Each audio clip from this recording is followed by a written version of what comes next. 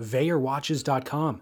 The only thing I don't do with my Veyer is sleep with it, or actually maybe I don't shower with it either, but I could. The point is that it's the ultimate accessory and it serves me equally well in the ocean or out to dinner. I mainly wear mine with the nylon strap, but it has this ingenious little quick release lever. So you could swap out the strap for the steel bracelet, or I have a leather strap. Actually, I have two Veyer watches, so I have 4 straps total. I mix and match them all. Every watch purchase actually comes with 2 straps. So the watches have a 2-year warranty. They're guaranteed waterproof, sapphire crystal. So again, luxury materials, but really, really well constructed, durable, and designs that fit whatever your preference is. Field watches, dive watches, chronographs, Swiss GMTs for those aficionados among you. Check them all out and read other people's reviews and raves from the watch media professionals too, by the way. VeyerWatches.com. I am glad to have these guys with us. They're local here in Venice Beach, California. They are surfers. Proud to wear them. Veyer is spelled V-A-E-R. So VeyerWatches.com. Our promo code is SURF15, so SURF15 for 15% off on VeyerWatches.com. Enjoy. RealWatersports.com. I just clicked on the sale tab on their site. Check this out. Creatures Surf Pack. It's a board bag, leash, and traction for 50% off. Grand total price of $130 for the board bag, the leash, and the traction. Crazy. Paizel 510 Shadow, 25% off. Rawson 7.0 Cheater 5, 24% off. Actually, stock up on traction and fins right now. They have a bunch of different traction pads for 25% off. Unbeatable deals. And of course, they work with a lot of the best board builders in the world to offer us a 1,500 surfboard inventory and flat rate shipping anywhere on the planet. So this is why we love and appreciate them, and why I've gotten rave reviews from our listeners who have purchased boards from them. So thank you, RealWatersports.com.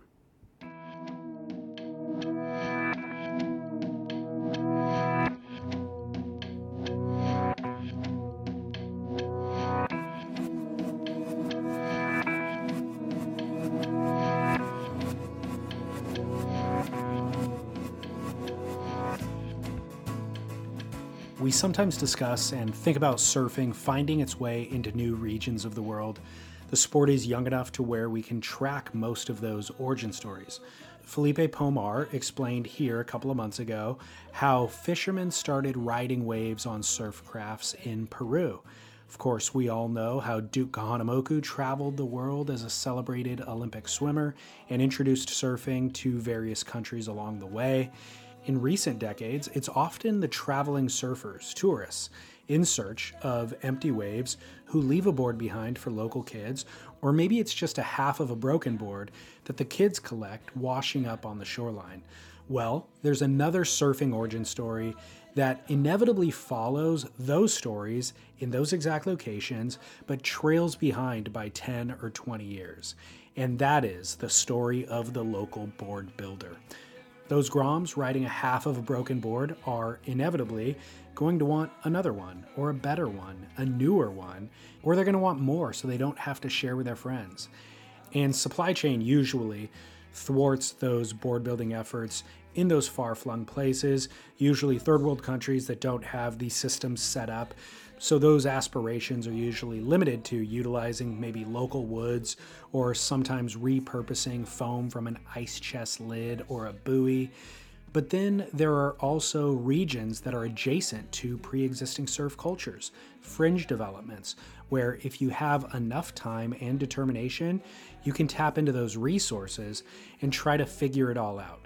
And sure, if you're a board builder trying to figure it all out in a place where surfing is just developing, you're probably going to toil away in obscurity. You may never even sell a surfboard. It is a long and expensive process to figure out. And that's exactly what Jason Burnett did for a solid decade in a hut in his frigid backyard in Scotland. That was until Instagram, where he was finally able to see what other shapers were doing, and where we were able to see what he had been up to for the previous decade. That's exactly where I found him, probably more than 5 years ago, when I started following him on Instagram. And I didn't really know anything about his backstory, but I just thought it was interesting that somebody was in Scotland doing this. He was publishing beautiful imagery, beautiful photography of beautifully laminated, sophisticated board designs, asymmetricals, edge boards, fancy stringer glue ups. So I was always eager to see what he was up to next. But then, tragically, last year, nearly a year ago to the day of publishing this episode, there was a fire in his factory and he lost everything. His surfboards, his tools, his materials, everything. But after a year, he's finally gotten back up and running, so I figured it was high time to connect with him, learn about his story, share his story with you, and then learn about board building in Scotland. So, without further ado, my name is David Scales for Surf Splendor, and here is my conversation with Jason Burnett of J Surfboards.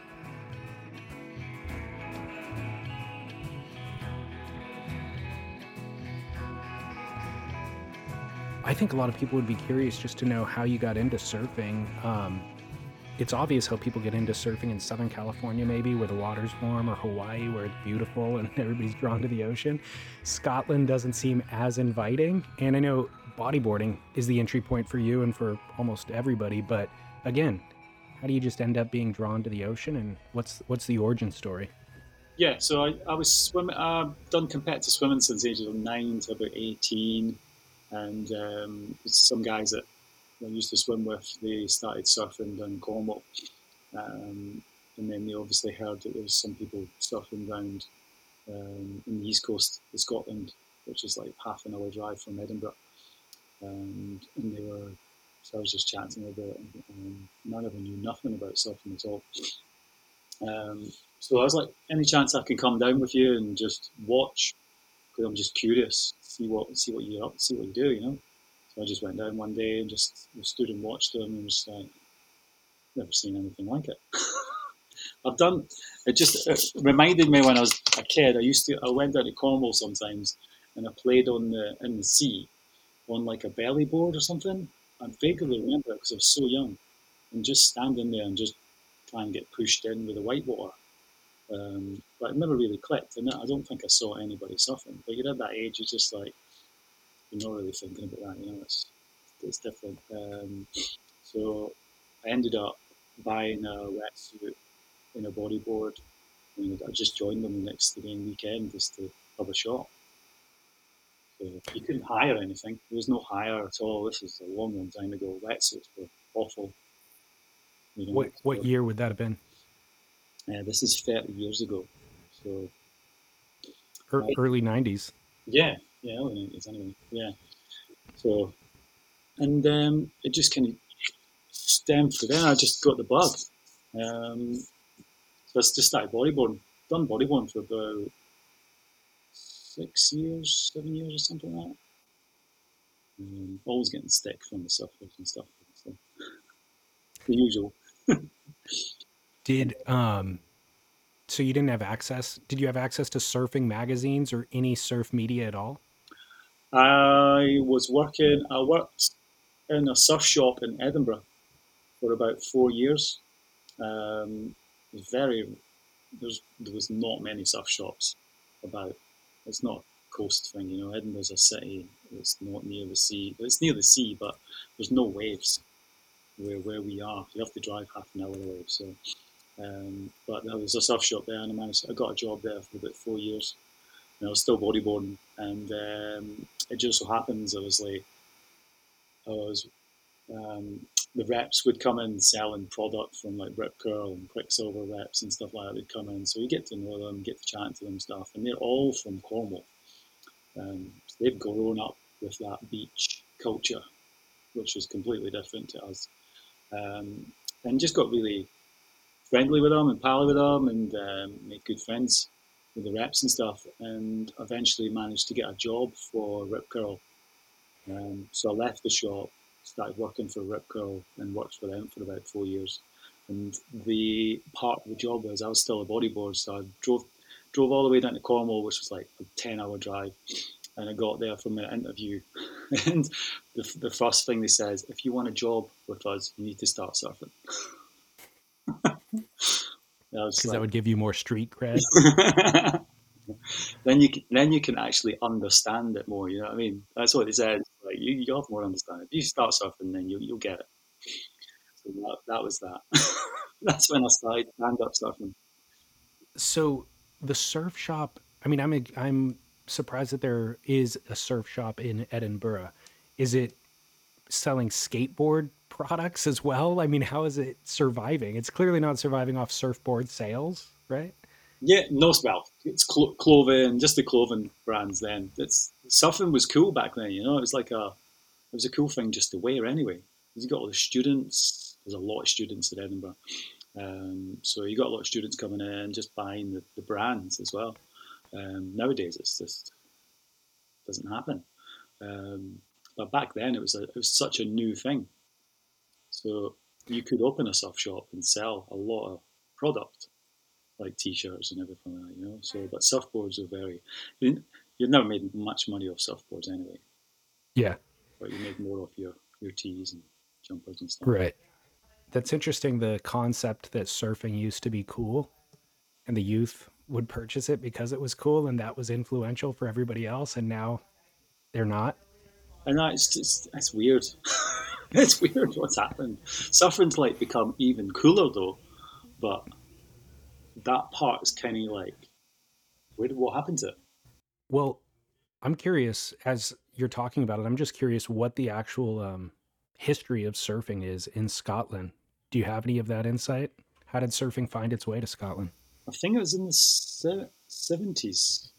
Um, some guys, it's the usual. Some guys were surfing down in Cornwall, down in the south coast, and they obviously brought some boards up and started looking for places in Scotland and trying to find places. I don't know where the first place in Scotland that somebody surfs. I couldn't even tell you. Um, but there was very few people that surfed the east coast of Scotland, which is in the North Sea, and then there was very like maybe one or two that tried to go and surf up in the north coast of Scotland, where the most popular wave is and the most famous wave is called Furso East.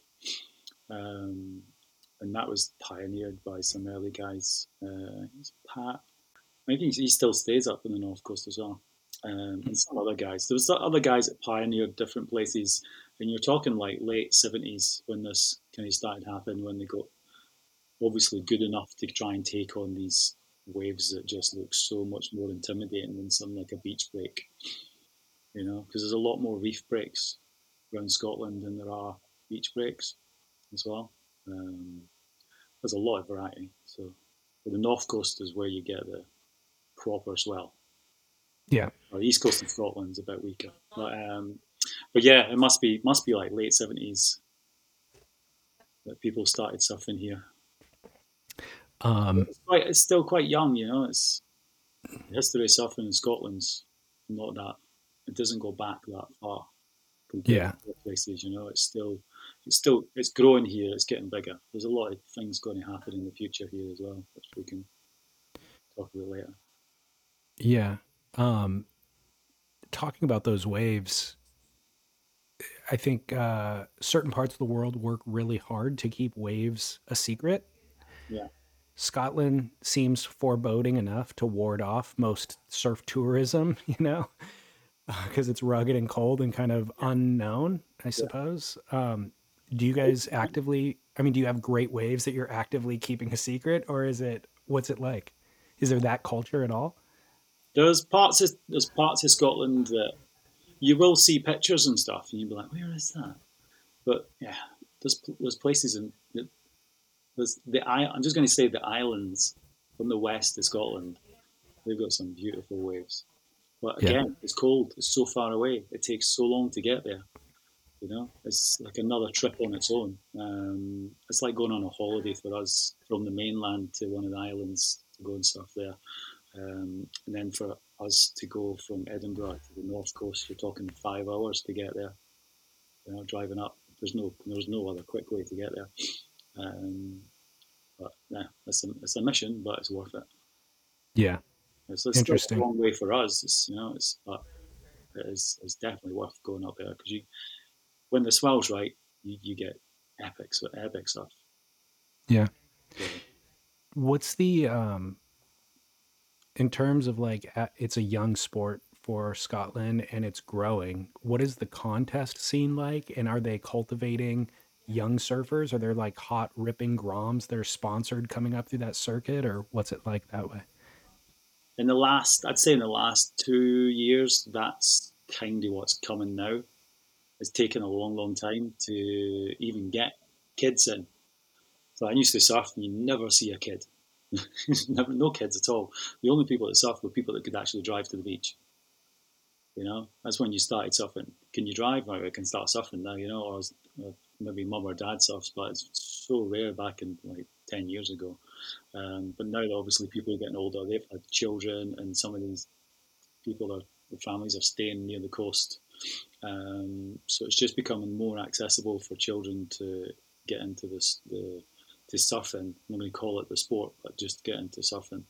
Um, and you're seeing some of these kids getting pushed into the competition side. There is competitions in Scotland that go about, so it's kind of like a Grom circuit, and then obviously the open side as well. But still, it's it's going to get bigger and bigger and bigger. No, this is like the early stages of this kind of happening. There's about 3 or 4 kids that are looking really good, but on a level of something you'd see in like Californian kids or Australian kids. You're talking it's so different. The levels are obviously the levels a little bit lower, but Well, let's discuss how you discovered board building. Obviously, in your work timeline, you were working for Rip Curl as a sales rep and discovering surfing. How does that transition into board building? And were there other board builders in Scotland? well, I used with the shop I worked in. The guy that owned the shop, he made surfboards when I was working there. He started shaping when I was working there, so I was there on my own basically most of the time, and he was in shaping surfboards and just playing about doing that. Um, so I started seeing some stuff coming through then, but it never really triggered any interest for me then. It was as I left there, I started working for Rip Curl, done that, finished that, and then got a job at the airport and just like doing baggage handling. And then I was just like, I got a couple of boards repaired by somebody, and I was just like, they came back like not very well done, so I had to fix them. I was like, there's nobody else to do it, so I was like, I've got a hut there. I may as well just get some stuff in and try and do it myself. So this was me just going, I need to fix my board. That was the first thing that happened. I just need to fix my board. And it's like I've done a no bad job. And then it just kind of escalated from there. I just done more repairs because I had all this excess materials anyway from what I had to buy to fix my own one. So I just people go, oh, can you fix mine? You fix mine. It just and it just kept coming, and it just getting more and more. And then the word spread that I was doing board repairs, and it just kept going. And then after that, maybe I don't know, it was only about a year. I was doing these board repairs, and then I started getting curious. I bought a blank, and just went at it, shaped it, looking at the Shaping 101 DVD. That one. From JC, Yeah, John Carper? yeah, I watched that like religiously for days, just writing all these notes down on like A4 paper and just kept going through it all and just like watching it, going through it again. It's like, is this the right order that I need to do it in? Just watching this one person, and nothing else available to even look at. No YouTube, nothing. Just like watching this DVD. So over and over again. So I just had like 5 or 6 pieces of paper and I pinned them up on the wall. And then I got this shaping room set up with the stands and lights and stuff. Bought like a £20 planer Yeah. and just went through the list and just ticked things off as I went through the list. Wow. And it took me a couple of days just to go through all that. Just took my time. But yeah, and that was the beginning of that. Where did you get that blank? From Cornwall, from a place called Seabase, we were still obviously Yeah. Still going, yeah. So How did that board turn out? What did you build and how did it turn out? I've still, I've, it's funny, I've still got that. It's weird. That was actually in the factory as well. But it was somewhere that wasn't in the part that burned down. So it's still, I've still got it. It's like, Crazy. why have I still got this? It's great. I made a 510 thruster, swallowtail thruster, just something really basic. It was completely flat on the bottom, and I just went super basic on the thing. I did not have a clue what I was doing. I just like, I'm making it flat. I don't know how to do concaves. I'm not doing them. I'm not even going to try. I don't understand even how to shape it. So I'm not going to do something that I don't understand yet. So I'm just going to do the basics, what I've seen on the video, and just go with the outline and try and get a nice enough foil to the board. You know what I mean? And that Yeah. was what I was looking for in the beginning. I wasn't thinking they're like, oh, this will help me progress into other things, but I just shaped it just to see if I could actually shape something and glass it, Right. go through the whole processes of making a surfboard. And then there was no information that put the FCS plugs in, the little round ones. I couldn't find any information anywhere on them. I was hunting everywhere. I couldn't find anything. So I just basically drilled a hole, sunk them in, went surfing first time, and the fringes went straight away. First time just went pop. And I was like, oh, no, I didn't know what did it. So I then had to go and research, and I didn't realise that you have to bore through to the other side of the board to make it fix it, basically, so that the whole thing's solid. So lesson learned. Insane. So it's all trial and error and then I just started making more and just playing about. Because back then, that's like 19 years ago, so it's like early 2000s. So shortboards were still, everybody's still surfing shortboards. Um, so when you start surfing, you look at everybody else surfing the shortboards and you think, okay, I need to. That's what surfing is. This is what Yeah. I'm going to be surfing. So this is the way I should be surfing. This is how it should be done. And you very rarely see anybody on something different. So I didn't see any of that at all. All you're seeing was maybe movies that you watched, for California, guys on fishies and twin fins and stuff, and longboards and like bigger kind of mid-lengthy kind of things, or fun boards you used to call them. So you never really could, you very rarely could even buy something like that. So I was like, well, I'm just going to try and make these. Just let's try and make them. Look at these outlines and then try and make them. But I never had any understanding of what goes into those shapes and why they surf that way. In the beginning, all my boards were just flat on the bottom. I just because I've never seen it, Yeah. so it just and there was I went on a surf trip to Lewis and I was surfing. Um, went there for like 4 days on a really good chart, and this van load of boys turned up, and I recognised one of them as a photographer, Al McKinnon. You might have heard him. And he was in these other guys, and I noticed when they pulled up that they had all these boards in there, and I was seeing this board, and I'm like, no way, you've got a skip fried twin fin in there. And I'm just like, what? It's like, is there any chance that I can get a shot at? So a couple of days later, I actually got a shot of this board. It was the Derek Hind, the Derek Hind one, skip fried. Yeah. Had the like the blue, Yeah. blue and Blue red and red. line on the rails. Yeah. Yeah, it was shaped by a guy, Jed Bushrat, just Jed Drone for Australia. Um, so I had a shot of this, and I was looking at this board, and I'm like, what is going on with this? It had like this hull in the front, and like these rails, like 50-50 rails up the nose, and I'm just looking at it, and it's just like, whoa, this isn't. I've never seen anything like this in my life, and that's what just I surfed it, and it just triggered that design in my head. I was like, I need to figure out how to shape hull bottoms and do these rails and the concaves and everything like that. So that's what inspired me to actually move on to try designing hills and looking more into bottom contours basically, and trying to figure out how to shape them because there's no one here to show you. So Everything I've done has been purely just figure it out, try it. Does that work? Does this work? How'd you do that?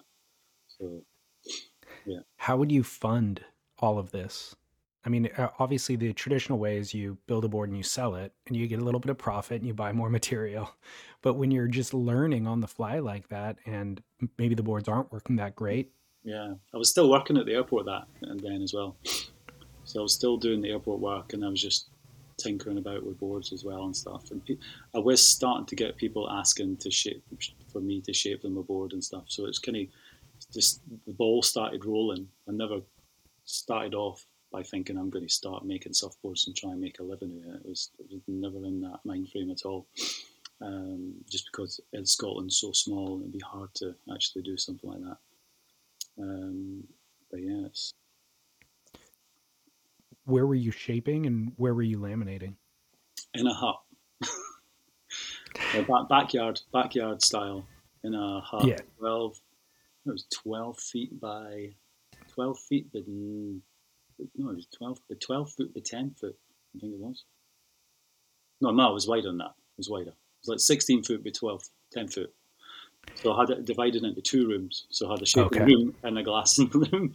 So it's tiny. There's like barely any room to move or put any boards in there or anything. So I divided it Yeah. into two rooms deliberately so I could have sat like dusty and then just kind of control the resin and keep that room a bit warmer and stuff like that because it's so cold here. Yeah. And then just sand them outside or? Just open the window. Incredible. Open the window and open the doors. Yeah, the winter time wasn't fun. Yeah. Geez, Louise. Um, the factory that burned down is not the building that you're talking about right No, now, right? no. So at some point you grow into an actual factory. Yeah, I get to the point where I've got all these boards. I've actually having to put boards in my room and in the house. I'm just like, this is no working. I've got so many board repairs. I'm actually getting too many orders now, and it's like I can't work in this place at all. It was driving me nuts. Plus working at the airport as well, so I was doing both the jobs, and it was just getting it's like, nah, this is too much. So I actually decided to basically quit the job at the airport and see if I could do it properly, and then get a place, a workshop to take it to that next step. So basically, take the leap of faith and in the unknown and see if you could make it work. So I got the workshop about it was 9 years ago, and that actually took me 2 years to find it though. Wow. So for 2 years, I was looking for somewhere to Were find. they resistant to you working with No, chemicals or what was the process? no, I was just finding somewhere that's cheap enough, big enough space but cheap enough. So it's like workshop units here are quite expensive if you go into the city, but out with the city it becomes a bit cheaper. So it just took time to kind of research and find these places. So it was quite cool actually because there was a guy that used to have a workshop in the same place I'm in now. He used to have a wedding car business company that was there, and he phoned me up and says, "There's a new guy." Well, actually, emailed beforehand, and he was like, "There's a new guy that's just taken on the workshops and stuff. He's in charge now. He's a new guy. He's taking people. He wants people to come at the workshops and take them over and do them up." So, because the place I'm in is the buildings were built for World War II in the 1940s. So they're all old brick and like they were metal framed small windows and stuff. Looks like an institute. Um, so they're all old. Electrics were old, so all the electrics had to be ripped out and stuff. So I got in the beginning managed to get everybody that was coming in and taking over workshops. They were getting rent free for a certain period of time. How much work they needed to put in to try and sort out the insides, internals of the workshops and make them kind of waterproof.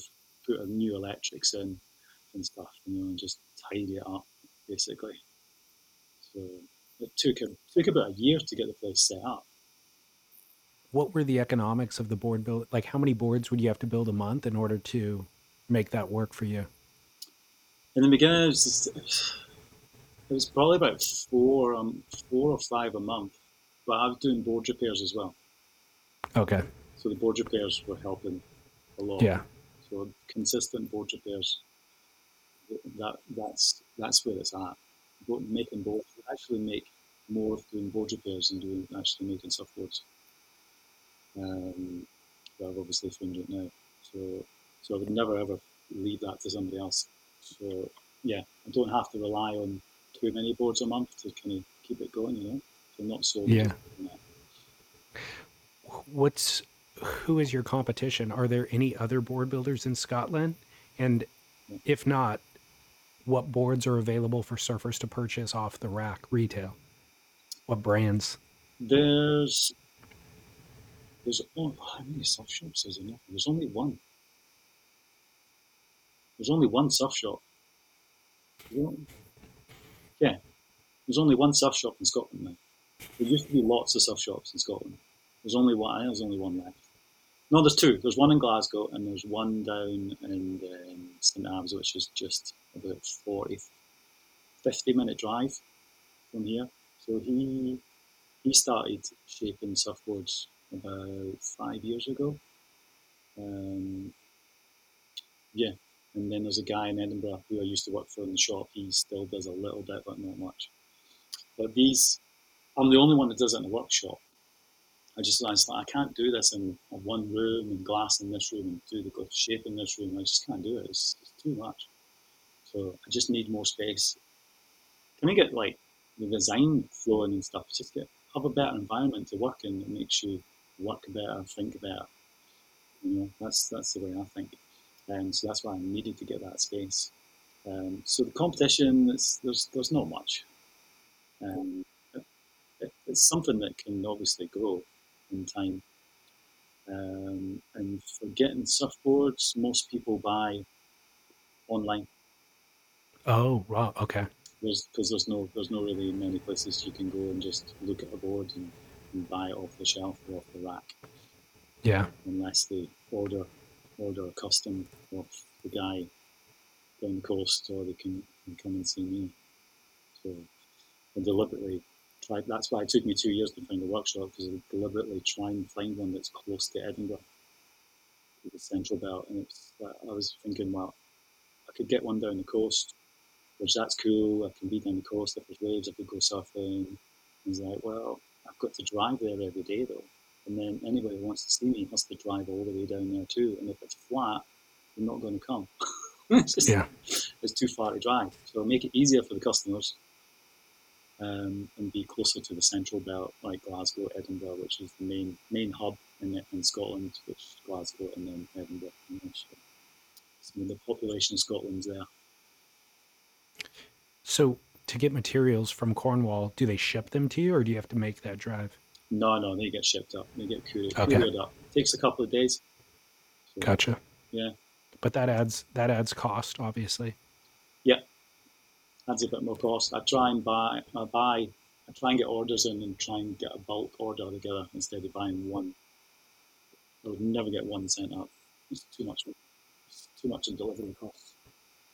Well, um, the boards that I've seen you building, because I've been following you on Instagram for a long time, and I was just, first of all, your photography is great. So you display everything beautifully, like the lighting and everything. The foam always looks beautiful, and the lamination work looks beautiful. But the boards that you're building were so sophisticated. I felt like maybe you had gone and trained elsewhere and had like a ton of boards under your belt. Yeah, To hear that you were doing 4 and 5 a month isn't that many. yeah, But I mean, you're experimenting with things like the edge design, which I feel like is pretty fringe. There's not a lot of people doing that. And even the people who no, are doing it are still, it's new to them, like they're still really learning it. So with that specifically, what is your interest in the edge design? How did you discover it and what appeals to you about it? that I actually wrote this down. I never realised when I was watching Crystal Voyager that that was an edge spoon. I bet there's loads of people that didn't even notice it. You know what I mean? Um, and then I didn't see, obviously, Instagram's so good. You know what I mean? When Instagram kicked off, you were like, "Whoa, I'm seeing so many things that are like so cool and so interesting." Um, and I think it was Ryan Lovelace. I seen Ryan Lovelace, and I was like, "What the hell is that?" and it just had these crazy curves on the rails and stuff. And I was like, what is that? Where's that come from? So I just started looking into it, and actually I messaged. I can't remember if I messaged them or not. And then I looked, just kind of trying to find a bit of information on edgeboards, which there was not much out there. And then kind of stem back to Greeno and then all that. And I seen, who else did I see? I seen some of Greeno's older edgeboards just on Google Images, and that was it. There was nothing on Instagram. So basically, that is Brian Lovelace's fault that kicked that design bug into me. I'm curious about different stuff, because when you're shaping stuff that you know about, you know it. You've done it. Maybe you've shaped it. You understand the design behind it. And I was like, I didn't understand this at all. I didn't get it. So I was like, I need to make something like this. So I just basically looked at loads of pictures of his boards, and I think I don't know where I found out. But I found out that you have to go a certain depth from the rail to the edge, in between this margin of inches. It's just a kind of rough guide.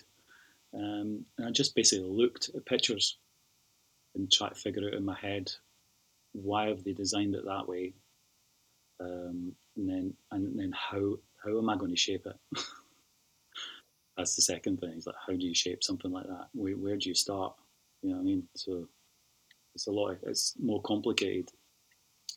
It's not now. I know how to do it now, but in the beginning, I was just looking at a blank, going, right, what do I do? Where do you start? So, yeah. Obviously it looks interesting. I could see why you were drawn to it, but were you able to discover through your research what the design philosophy was for why it would work in the water, and what was that design philosophy? I made the first one. I didn't have much understanding of the design. I was just looking at the curves and stuff like that, and I made it. I shaped it. It sat there for about 2 months because I was waiting on a big swell, because I was in the mindset that I needed to wait on this big swell and go out on a good day on the East Coast. We don't get many big swells on the East Coast, so we have to wait a long time. Um, and I waited and I waited, and I was just like, I had it in my van one day, and I was down at the local beach, and the waves were really good. And I was like, I'm taking it out. I can't wait any longer. I'm taking it out. So I got out the water. I can't remember what I was riding before I was on it. So I got out the water, got out the van, put the fin in, and then paddled out. And the first wave I caught, I came off the wave, and I was like, what just happened there? It was such, it just, the alarm bells were going off in my head. It was just like, the thing was faster than the board I was on before. It was smoother, more manoeuvrable, and I was on something that was longer. But I was riding a board that was shorter, a short board beforehand. And I was like, I rode that board better than what I rode the short board when I was surfing in the same swell. So I just kept surfing it. And I was just, so yeah, I just started alarm bells going off in the head, and just thinking more and more. And after that surf, I was just, this thing's insane. It's so fast, so smooth. It glides. It's easy to turn. It's really, it's not super pivoty, because the one I made was 7.2. It was 20 wide roughly, so it's not that narrow. I've heard if you go too narrow, they become really pivoty, like quite tippy. Sorry, from rail edge to edge. They don't react very nicely to your movements. So they're better in slightly longer boards, but it depends on the surfer as well, how good Yeah. they are. But yeah, so it made me understand more about what's going on under the board, and I got the, what's it called, On the Edge of a Dream book, the link to the DVD. I was watching that, and just listen to what they were talking about, how the edge works, how it engages, how it releases water off the opposite side of your surfboard, which no one really even thinks about when you're surfing a surfboard.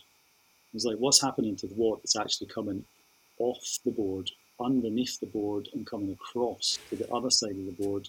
And what's that water actually doing when it comes off the other side when you're doing a turn?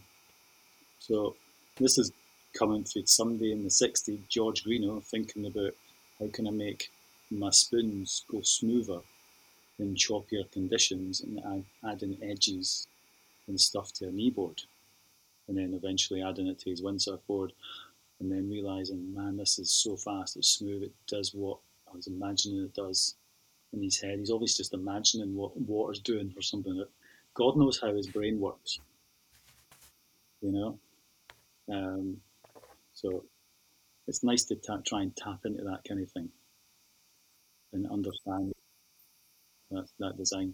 Let's presume that listeners have seen what the bottom of an edge board looks like. And if they have not, they can just Google it real quick so we don't have to try to explain it. But what is happening in the water itself? Why are those virtues, or how are those virtues that you just described more maneuverable, even with a longer board, faster? How are those related to the design itself? So there's like three or four things going on. So the wetted surface on the edge board is obviously reduced because from the rail to the edge is the wetted surface instead of from rail to rail. So you've got less wetted surface because what's happening is when you go on a turn, the water's getting projected off the edge rather than coming off the rail. So you've got like an extra, maybe an inch less they capture. So a lot wetted surface, but the water's actually coming off even faster. The rail that's in the water with the edge that's penetrating the water is actually giving you projectional drive as you're going along. So it's actually kind of working like a base of a fin as well. And slight bit of lift. You don't feel it too much, but you do feel the drive off it when you're going for a turn. Um, and because of those aspects, the board feels a lot more kind of smoother, but it depends on what bottom contours you put in between your edges. So if you put a V in there with concaves, spiral V, it becomes a lot more maneuverable. So it becomes smoother, you're lifting, it's easier to lift the edge. So the edge releases off the surface as you turn into your turn. The opposite edge releases quicker. So you don't have to force the issue with your weight turning into that turn. So things become smoother and more stable. And yeah. And obviously the opposite edge is just throwing water off it, you know. So you still get a bit of capture, but not much. So that's why it's fast and smooth and all these things. So Do you generally make them with a single fin? yeah, Yeah. yeah, yeah. You don't need much fin at all. Yeah. The fin's just directing. The board's driving. So is there any limitation to the design? Um, Like I think it's just my question is related to, would you implement that type of a bottom in a short board and a fish and a long board and everything in between? no, no. I don't think it would work on a shortboard because shortboards, the rails are just so thin anyway and stuff. You know, performance shortboards. You can, yeah, it's yeah. You could maybe have little bits. You could maybe have little bits off it, maybe edges and shortboard edges are quite far up anyway. You know, but I reckon the edge board just it makes surfing when you're surfing like weaker waves or something. The edge board makes you go faster. It helps you go faster, which is a big benefit for somebody that struggles with speed or people that surf on coasts where there's not as much power in as well. But then they got that added aspect when you go and surf something that's got proper amount of power, that edge board is going to go even faster than Yeah. something else. You know what I mean? It's going to change the way you take lines.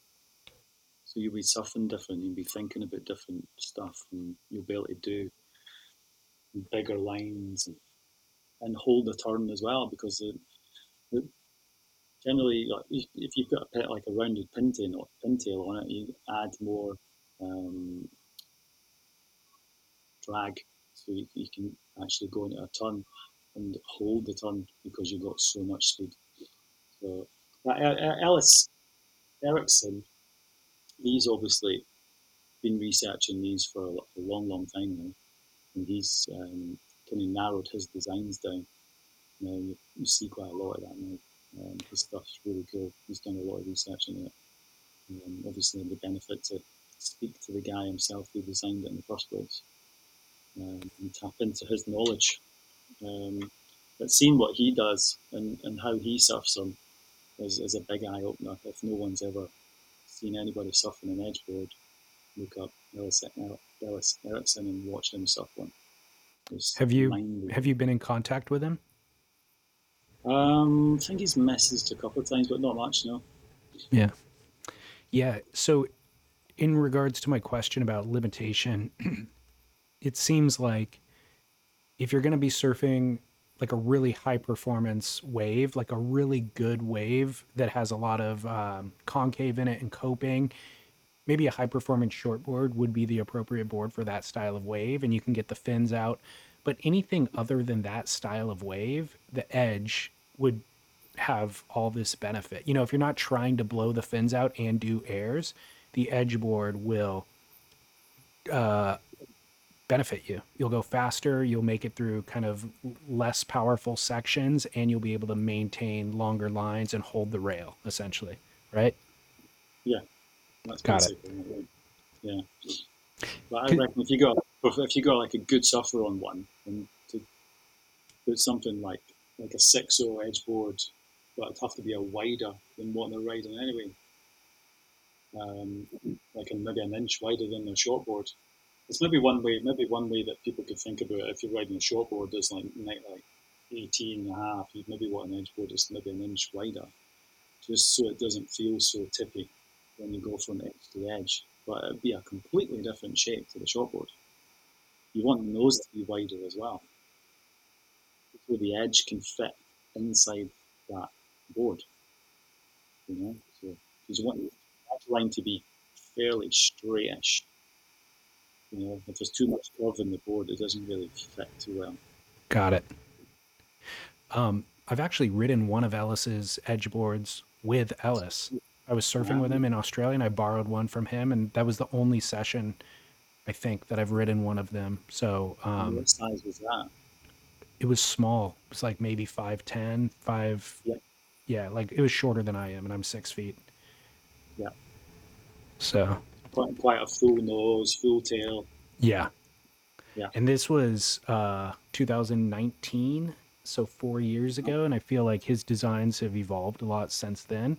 And I think it might have even been stringerless EPS, so it was yeah, real buoyant, and yeah. it would like kind of sat up above the water a bit, and I just felt like I was just sorting it out the whole time. Like I never really got a good wave that I locked in on, but I could kind of feel the virtues of it, you know. And it made me curious about it for sure. That's the thing. Yeah, that's what you want to try and get, is to get somebody to go. Oh, wow, I'm curious now. I Yeah. mean, Yeah, it's like exactly. it just sparks a bit more interest in your surfing, and then just makes you think a bit differently about your surfing. You know, Yeah. instead of Yeah. being stuck in that avenue all the time, just thinking short boards. Oh my gosh, wavekey.com. We introduced Wavekey to you last week. Former number one surfer Brad Gerlach is the brainchild of Wavekey. He's also the brainchild, by the way, behind the parody sketches on Wavekey's Instagram lately. I don't know if you follow those. You should. They did one. There was a parody of Office Space. There was another one last week of Talladega Nights. Hilarious. Brad does all the voiceovers for those as well as conceptualize them. So, what can't this man do? Well, Brad's been working with pro surfers for a decade or two now, developing and utilizing Wavekey along the way.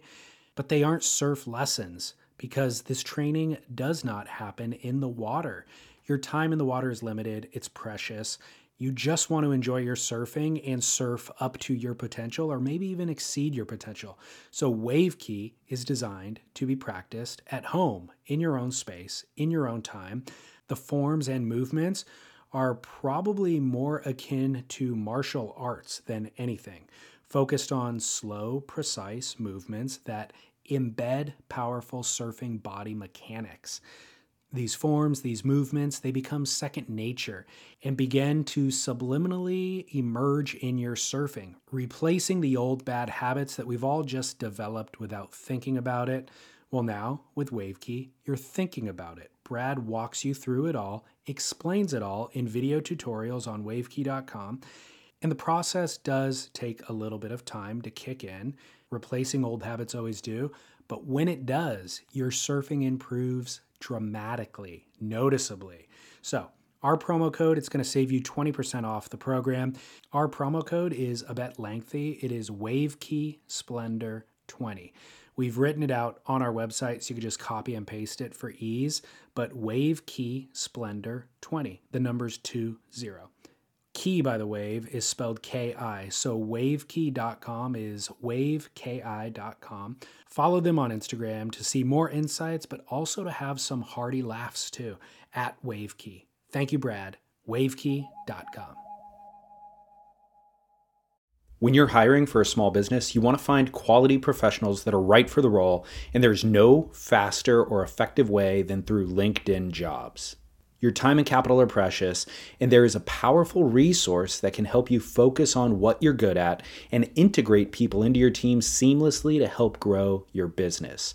LinkedIn Jobs has created the tools to find the right professionals for your team efficiently and for free. LinkedIn isn't just another job board. Everyone is already on LinkedIn with their resumes and references, and now LinkedIn has designed a hiring platform to connect you with candidates specifically qualified for the job that you post about.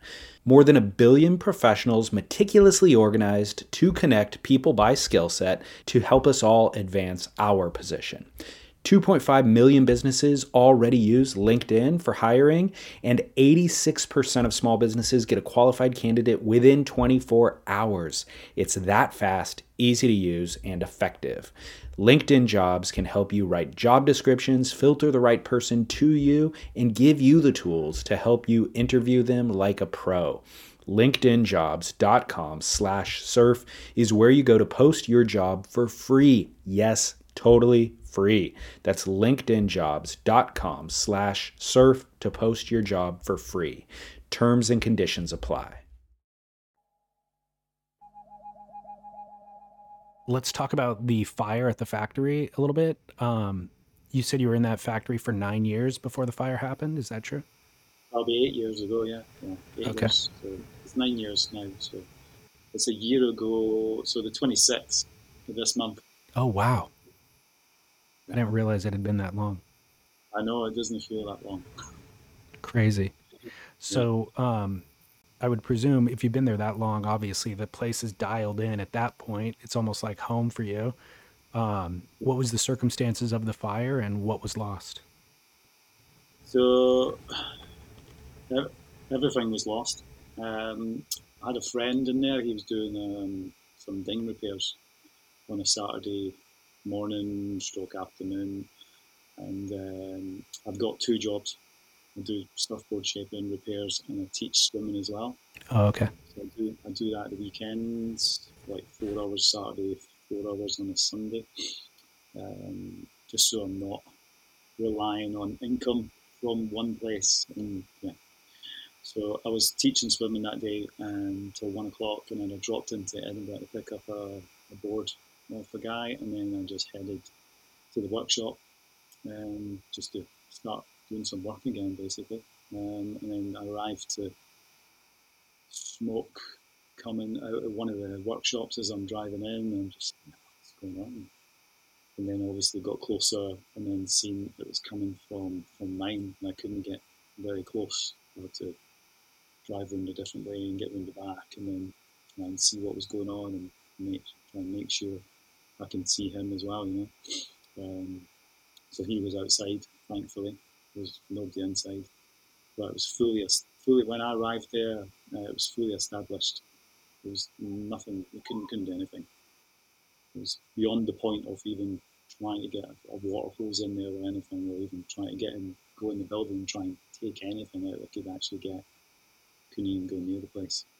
But it didn't take long for that to happen. So, because the opposite mines, there's a body shop to spray paint cars and stuff. They had only just left 10 minutes before I arrived, and they never seen any smoke. So within 10 minutes, it was raging. It didn't take long, but it's because of the buildings, because they're so old. They had these insulation panels under the asbestos roof, which is like fiberboards built in the 1940s. There's no health and safety, no fire regulations. That's the stuff that burnt the place down, basically, because all the timbers in there were treated, they're fire rated. They're not fireproof, but they're fire rated. So all that stuff would have taken a long time to burn, but it was the fiberboard in the roof that basically made the fire spread through my building, and then into the building next door. There's actually a brick wall between my building and the building next door, and it managed to get through the roof, through the fiberboard, and start a fire through there as well, which was like, how is this happening? So we realised that's what it was. It was just this board on the roof, insulation stuff that they put up. But it started from possibly the Hoover failing. It's Hoover being left on too long, unfortunately, by the friend that was in there. Or he sucked up something into the Hoover system, extraction system, that was maybe hot. That he was doing some routing work. So it's just stuff, yeah, things like that. You just can't. You can't really do. But it's just you never know. So something in the vacuum system overheated basically and then ignited the Either, fiberboard. yeah, either the motor or something being sucked up that's hot, like an ember into the cyclone collector into the drum where all the foam was, and it might have started the fire in there, and that might have got up through the metal pipe into the Hoover, which is above it, and yeah. So we don't know. The fire was that bad. The fire investigation team couldn't even figure out where it started. So normally in like house fires, you know where it started. They can always find it where it started because of all the damage inside the workshop, and the whole place was just completely gone. All the stuff inside was burnt away. Um, so yeah, you could still see surfboards in there. You could actually still see the skins of the surfboards, but the foam inside is gone. Interesting. The fiberglass was still there. Bizarre. It's just like, wow, that's mental. It's such a hot fire. But I reckon maybe because the fire was more concentrated in the roof area, Yeah, it's kind of melting them more maybe. instead of actually burning. Huh. So yeah, I think it was the heat that melted the foam, but the fiberglass didn't really burn. I would think that fiberglass and resin would also melt though. Yeah, well, the resin, I had resin in the glassing room, and that didn't even catch fire. Interesting. I thought that would be the most flammable. So it obviously happened in the roof area. Yeah, so the fire couldn't really get down into the floor level. If the fire started in the floor level, I think it would be most of that would have burnt, But Yeah. So, did you have insurance? I didn't know. No. No contact insurance. There's building insurance, which all the workshop, all the tenants.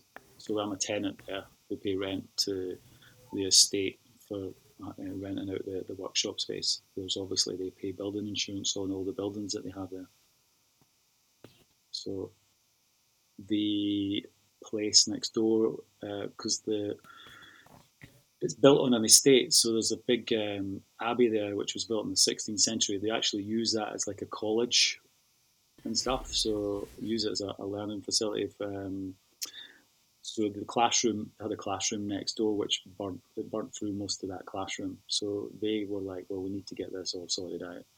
Um, and building insurance is obviously going to pay for most of the stuff, to get put back in.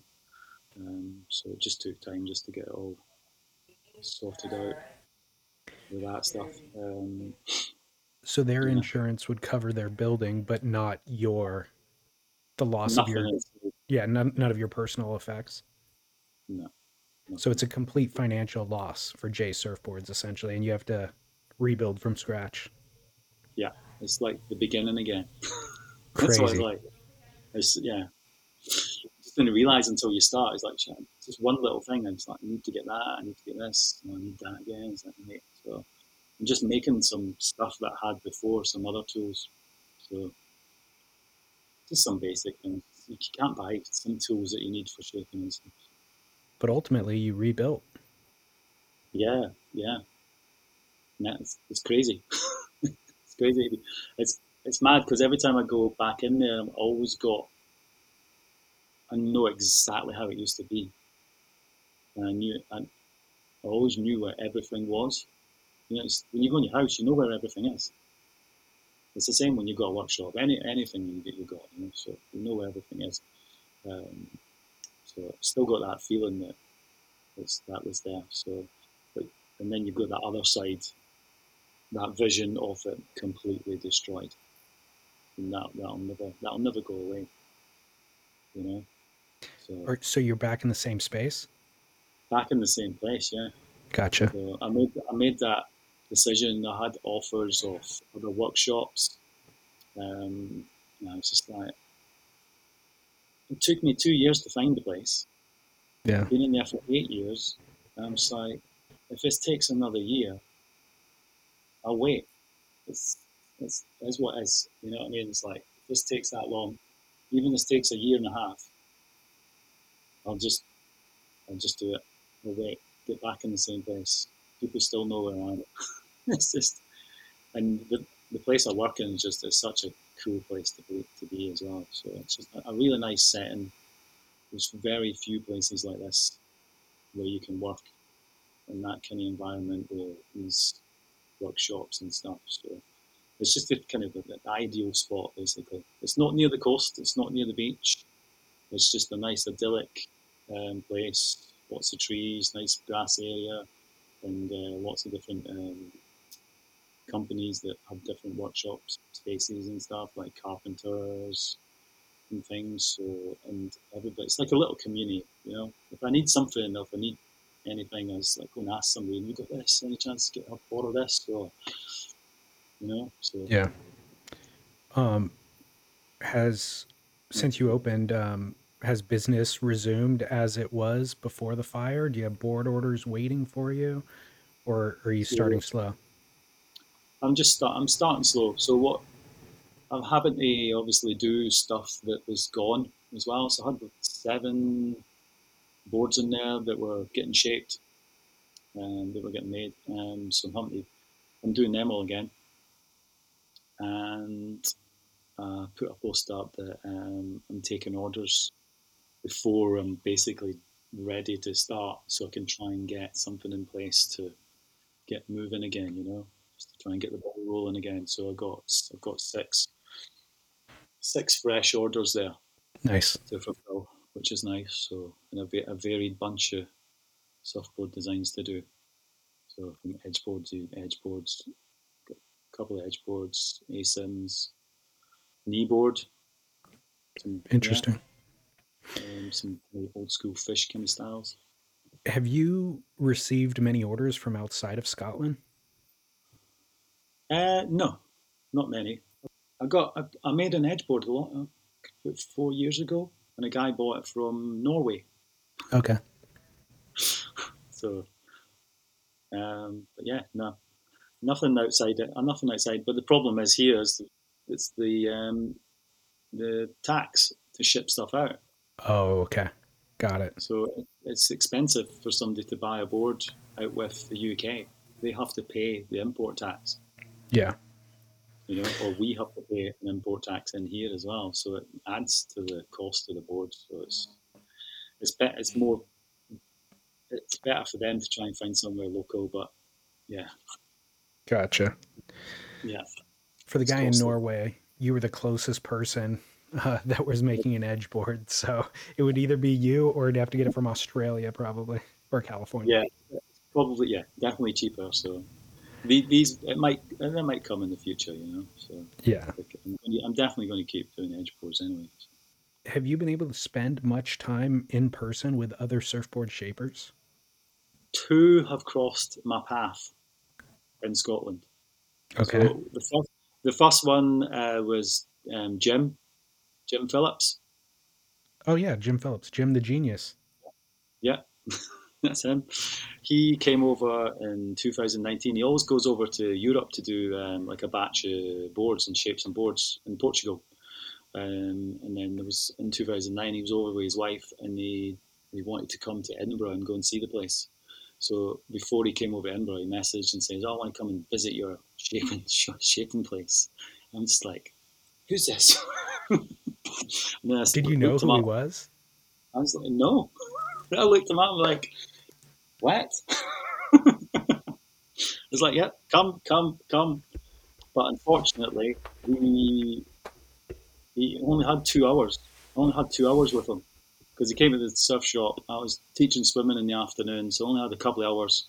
So he got a taxi out to where I was from Edinburgh, and then I drove him back into Edinburgh because I was going back into Edinburgh to do some work. So I managed to get a couple of hours of his time, but that was just purely just chat, you know. So he Yeah. was just telling me lots of stories about Kelly Slater. uh, so we didn't get much chat about shaping or anything. So I think he's talking about he wants to come back again. So yeah. So So who was the second shaper? Tim Crozier, so for Blackbird Surfboards, he um, he was the one. He was the one that mentioned what happened to Scott Bass about what happened with the fire and there's this GoFundMe thing and things like that. So, because he was coming over in October, he was talking about coming to Scotland anyway, and he was always chatting to me before the fire happened about getting a couple of surfboards made before he came over. But obviously the fire happened and that never happened. But so he came over in October for a holiday with his wife and his two kids to come in for about 14 days. So yeah, so we came. So I let them stay at the house for a couple of days because they were all traveling at kind of like different times. So, so Tim and his son came over first, and his wife, and then his other son came over as well. So and then they hired a camper van and just camper vaned up to the north coast basically, and scored epic waves. Did they really? Yeah, His kids surf good too. yeah, they surf okay. Yeah, It was completely random, but I ran into Tim the day before he left on that trip, and he ran told away. me that he was going to go spend time with you. Ah, cool. So we drank a few whiskeys together. So that was nice. He stayed with us a couple of nights, so it was good to chat to another shaper and talk about things that I've done. It's like, am I doing the right thing? And he's saying, yeah, yeah, I do exactly the same thing. Well, in that regard, how often do you get to ride other shapers' surfboards? Since the fire, I've had to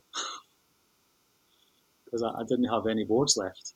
Um, so I lost all my boards. I lost my wetsuit. I lost everything. I couldn't even go surfing after the fire. Wow. So it's funny. I gave the first edge board I made. I gave to a guy in Lewis called Colin McLeod, a good singer songwriter. So I gave him a shot of the edge board, and I never got it back. And eventually, he's like, "I really like this. It's just, I love this edge board. It's the best single fin surfboard I've ever surfed. It's nothing like any other single fin. Wow. Like that size of board. It's so much better than all the rest."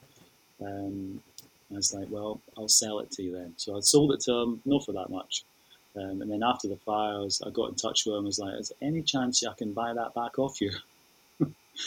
So he basically just gave me it back. He didn't take anything for it at all, which was nice. So I managed to get the first edgeboard I made Yeah. back. So I got that back. And I bought what is it? A free flight. Phil Myers, Australian shaper. He's renowned for doing the 10 channels in the bottom of the board. 10 channels. Think about that Yeah, one. that's nuts. Five either side. So I seen this for sale. I was like, I need to buy that. I've never seen, like, they're so rare to get in the UK. You get them, see them in Australia. Free flight had been going since like the 70s anyway. So I've surfed that, and I was surfing my edgeboard. And then I seen this other board for sale, a Matt Calvani shaped board, actual one of his ones. I was like, what? So I've never seen one of them before. So it's a Twinser with 4 channels on the bottom as well. So I bought that. So Hmm. just riding different stuff. And it's always nice to go back in edgeboard, but it's nice to have a shot of other people's designs. If you could get any board from anybody on the planet, what would you order? There's I couldn't just say one. I couldn't say one. It's hard. It's like I'm so interested in like the old designs and stuff as well. It's like quite nice to have like a board from Rawson. Yeah, Um, what else? If I could get a hand shaped surfboard from Almeric, I'd have one. that'd be a great one. Yeah. Um, yeah, it's tough. Yeah, it's a tough question, that one. Well, those are two icons. Those are two good Yeah, picks. yeah, but there's still so many though. Yeah, But nice to have. A, if you could get George Greeno to shape your surfboard, that would be the ultimate one. I agree. You know? Yeah, I mean, he's still is he still building boards? Andrew Kidman has a brand new film out, and he's interviewing Yeah, Greeno in it. And I know that he and Ellis spend time with Greeno working on designs. I just yeah. don't know if Greeno's actually building boards himself. You know? Or maybe just giving these ideas and letting somebody else go with it. Yeah, and I've seen them like cutting wire cutting EPS with Greeno, and so Greeno's standing there giving insights and feedback and that sort of thing. But I don't know if he's actually building a board from beginning to end and putting his name on it. You know? Yeah, yeah. Maybe they're in the mindset. It's like Greeno is getting on. It's like let's try and get as much design out of this guy's brain as we possibly can. That he's obviously got other stuff in there. Maybe some people haven't really thought about. So it's just hidden or something. So it's possibly that's their idea behind all that. Yeah. Um, what's your ideal surf trip? Where in the world would you want to go? If you can go one spot this year, where would you go? Oh, it's tough to be a right-hander. J Bay, Great call. yeah, J Bay on an edge board. That is a great call. That's been on the top of my list since I was a kid. A J surfboards at J Bay. Rename it JAY Bay. That's perfect. Yeah. Is there Most anybody interested in coming up and learning your craft from you? Are there any kids that are interested in shaping or laminating or anything like that? I think that's just round the corner. There's in Edinburgh. There's going to be you heard of the Wave Garden? Yeah. Yeah, they're building a Wave Garden in Edinburgh. Wow. That's going to open next year. Okay.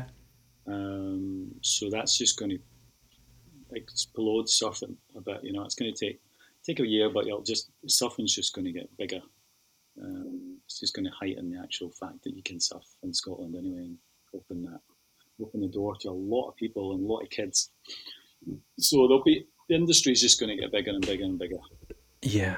Well, you're perfectly positioned to benefit from that, I would think. Yeah, so it's getting to that point where I'm like, I need to maybe find somebody to help do board repairs. So that's kind of why the original layout of the workshop was completely different to how I've laid it out now. Completely laid it out totally differently. I should have laid it out this way before when I started, but I wasn't thinking, I wasn't in this mindset that I needed two shaping rooms. So I've built the place with two shaping rooms and a bigger glassing room, and then a smaller kind of area where you can meet and greet customers when they come in or talk about the board or just hand over the board repairs without them going anywhere near the toxic environment, you know. So, so kind of just putting the foundations in place for that stuff that is going to happen. So I'm definitely going to get busier with board repairs when that place opens up Good. and board Has orders. has the wave pool in Wales been successful? It was in the beginning, and it's kind of, I think it's kind of just leveled out. It's kind of slowed down because there's another one in Bristol that opened up, which is a wave garden That's right. model. That's a wave garden model. But the one in Bristol was the first one in the world. Got it. So they've learned a lot after they built that one. So I think it was Edinburgh was going to be built. It was meant to be done in 2019. But obviously the pandemic, all that stuff happened. Investor pulled out, so need to find somebody else to invest in it. So it's a couple of things that just slowed it down, but it's still happening. Yeah.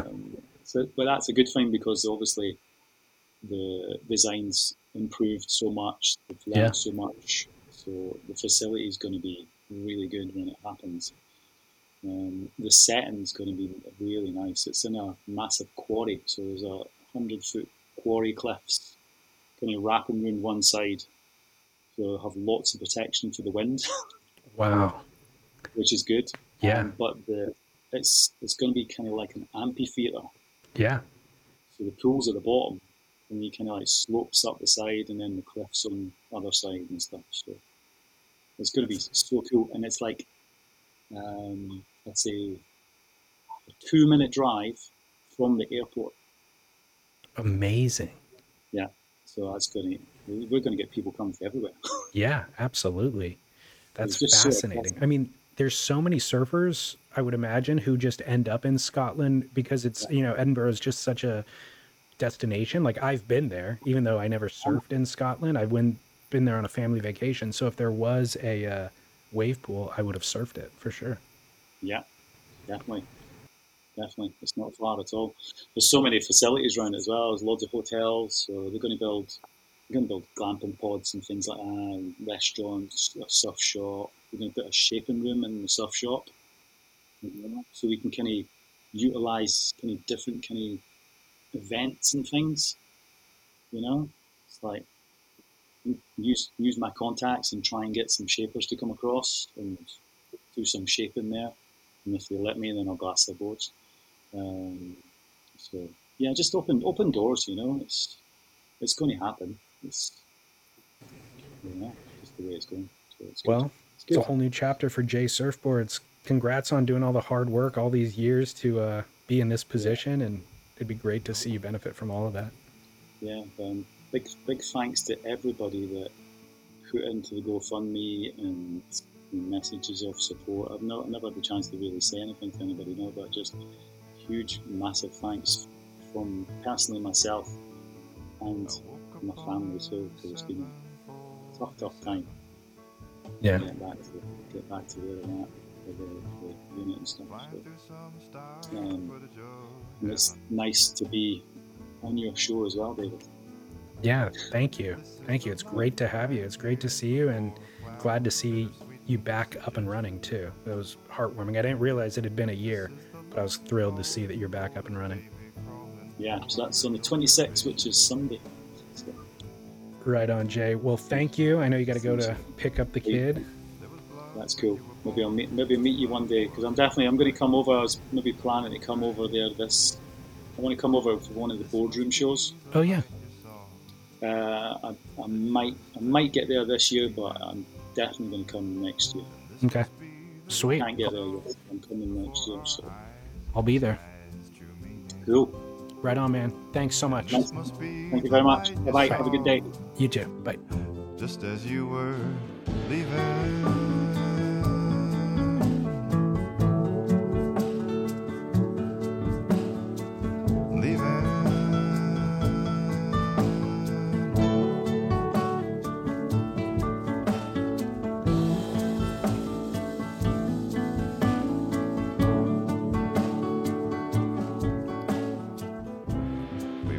Jason Burnett of J Surfboards, ladies and gentlemen. I apologize for that ambient noise in the background of his audio. I think maybe there was a heater that was kicking on and off. Not exactly sure, but thank you so much, Jay, at J Surfboards on Instagram. His website is jsurfboards.co.uk. Custom boards, resin art, by the way, that looks really cool. He's done some gallery shows in Edinburgh. And yeah, I would just encourage you to follow him on Instagram because, again, his boards they look second to none. You know, like the quality, the designs that he's experimenting with, his execution of those designs, they're remarkable for how few boards he's actually making in a month. And I'm really I'd be curious to surf out there and just see what people are riding in the water. I'd imagine that Jay's interest in all of these designs would absolutely influence the local surfing community. So keep it up. You're doing really killer work and it's inspirational. So you can also check out everything that we discussed in this episode on our website, surfsplendorpodcast.com. I have, of course, linked to our sponsors, wavekey.com, Real Water Sports, Veyer Watches, linkedin.com/surf. Thank you very much. And we also have a subscription platform set up. We would love to encourage you to support our work for $5 a month. That's been the backbone of the work since, well, not since the very beginning. We've implemented it maybe 5 years ago, something like that. You know, advertising revenue is inconsistent over the years. So having kind of a bedrock of listener support allows us to maintain a level of independence and predictable revenue and all that sort of thing. It's the way that we run our business. So you can also find all other shows that we produce. My voice is on 2 of those shows, but we also help distribute a number of shows, including Surf Stories by the Florida Surf Film Festival, who published an episode with Sterling Spencer this week. Justin J, I think, had a new episode out last week. Of course, the guys at Hardcore Surf History are doing great work. And then I'm on every week on Spit with Scott Bass and The Grit with Chaz Smith on Fridays. So get it all there. And we're publishing a lot of this stuff on YouTube as well. So you could search YouTube for Surf Splendor and find us. All right. That is all that I have for this week. We've got a ton of recordings going on recently. So lots of content coming your way weekly from people around the world. So look forward to that. I will be back here next Wednesday on Surf Splendor. My name is David Scales, of course, and I'm always encouraging you to take a break from your obligations in life, get back out in the ocean, share some waves, and as always, shred on.